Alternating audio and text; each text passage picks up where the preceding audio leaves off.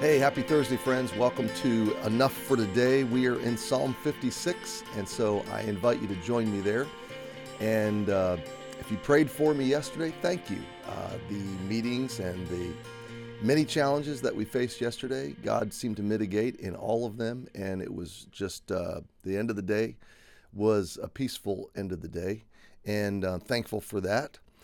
There's still some undone things, but generally speaking, we have really begun navigating the results of the fire at our school, and we're doing everything we can to get ready to have a prepared staff, a prepared building, and to serve families well, both in our church and school. Our church this week and every week, and then our school by August 29th. So appreciate your prayers.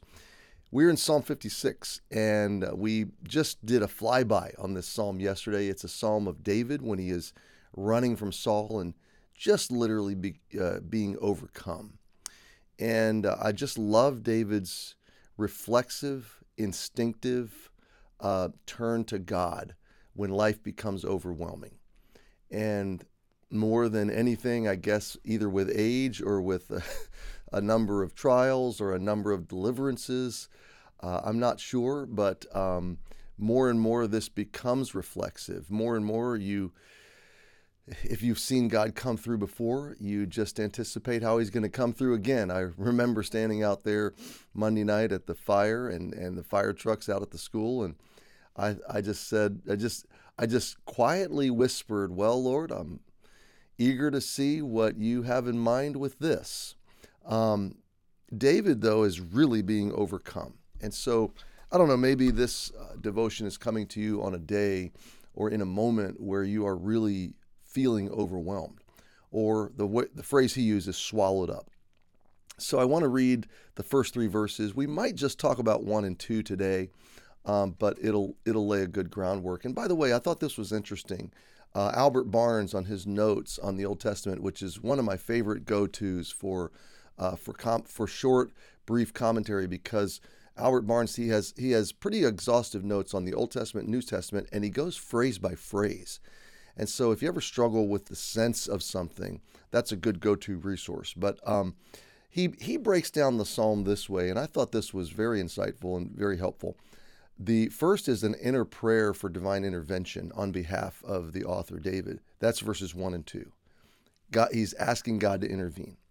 Then in verses 3 and 4, there's an expression of his trust in God, kind of a declaration of trust in the time of danger or in the overwhelming moment. Part 3 is verses 5 and 6, and that is a description of the enemies. And the way he describes it, they're resting of his words, their evil thoughts against him, they're gathering together, they're watching his steps, they're lying in wait. So the enemy's planning. Part 4 is verses 7 through 9, his confident belief that the enemy would not escape, and that God understands his tears and his wanderings, and that his enemies would know that God was on his side.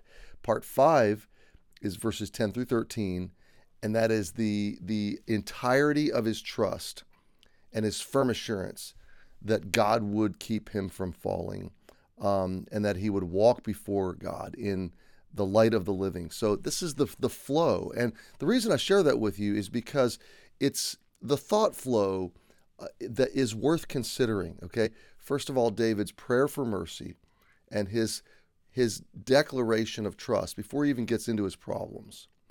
And then his explanation of his problems, and his confidence, his expression of confidence that God's going to take care of this. And then he wraps up with the entirety of his trust and his assurance being in God. So in the middle of his trial, what I see is a blueprint, okay? The reason I'm sharing these 5 points with you is it's a blueprint for navigating hard times. The world says, stuff your emotions or vent your emotions. And that leads us either to implode or to explode. We either fall apart inwardly and die 1,000 deaths, or we explode in regret and bad decisions, reactionary living, okay? And this is the opposite. This practice of David, this psalm of worship, this, we always often say the Psalms are the hymn book of ancient Israel, but really it's the devotional diary of ancient David before it's any of that. And I realize he's not the only psalmist, but it's amazing how that sometimes we miss that part. This is David walking with God and giving me a way to walk with God in worship and in deep personal contemplation. But I feel there's a blueprint here, and that is to approach God with my problems and declare my trust, expressing that I know he's my trust, then describing my problem and laying it out for him, and then placing my confidence in the fact that he's already got a solution for this and he's going to work this out. And then wrapping it all up in the wrapping of, I totally trust you with this, God, and my entire confidence is in you. That is a good blueprint for dealing with a problem. So let's see what he says. Be merciful unto me, O God, for man would swallow me up. He fighting daily oppresseth me. Now, let's just be honest. Life at any level, okay, whether you are in or out of ministry, whether you are in the marketplace or a homemaker, wherever you are and whatever you do, life in and of itself is a daily fight. And I'm not trying to be all negative. I mean, there's huge, amazing blessings and positives. But there's this daily headwind that we all take on, okay? Spiritual battle, spiritual discouragement, trials, bad news. I mean, there's just a steady stream. And depending on your place in leadership or in other things, maybe there's some heavier headwinds. Maybe there's some more stream, a larger stream. Swallowed up. That's what I want to dive into, is the idea of being or feeling that without God's mercy, you could be swallowed up. Now, there's two ways we need to look at this very quickly, okay? First, this really is the essence of the prayer of salvation.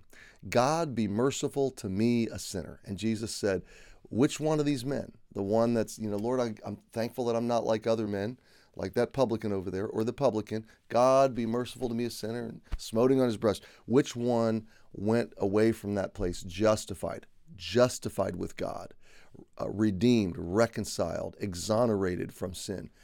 And he said it was the one who cried out for mercy. You see, relationship with God is not based on how good you are, but how good he is. Therefore, you don't live up to him. He came down to you. And his goodness is not based on your earning it or your morality or your virtue. We could never have that much virtue or morality. His goodness is, it flows to us on the basis of his mercy. And so the cry, be merciful to me, okay? And without God's mercy, we truly would be swallowed up by judgment and sin and by the wrath we truly deserve, okay? So mercy, the cry for mercy is most essentially the core essence of a cry for the soul's salvation. So friend, if you don't know where you stand with God or what your relationship is with God, Jesus died on the cross and shed his blood to make the mercy of God available to you. So do not try to relate to God on the basis of your achievement, your religiosity, your morality, your virtue, your goodness. That is a flawed proposition, because in that sense, your trust is really not in God, it is in yourself. And you are trying to exploit God's goodness by bartering with him. I'll be good if you'll give me salvation and eternal life. And God says, I do not barter. It is not of works. So what is it of? It is of mercy on the basis of the work of Jesus. And so therefore, you fall before God in humility and you say, God, be merciful to me, a sinner. Okay, and the only basis you have on which to make that prayer or that request is that God has paid for it. He has provided mercy through the blood of his Son on the cross. So that's the first view. The second view, very quickly, is this. From the moment you trust Christ, your relationship with God is forever established, unlosable, on the basis of mercy. And so as you go forward facing the headwinds of life, you can always know you are the object of God's mercy. And so in the face of trials or overwhelming circumstances or situations where you feel that you are about to be swallowed up, you can say, God, have mercy. I need your mercy. I need you to rescue me. It's a cry for salvation, even in a circumstantial way. And by the way, even when you've made the mess yourself, okay? Even when you have made decisions that got you into debt or got you into a bad situation, or you feel like you deserve it. And in those moments, we're like, well, I'll clean this up. I'll get myself out of this because I don't want to bother God with it because I deserve it. Bad form. That's not the way we're to think, okay? God is always ready to grant you his mercy, even from the messes. Isn't that what salvation is? It's soul salvation and eternal life, granted in spite of all the messes I've made in life. So our God is, my friend, a God of mercy.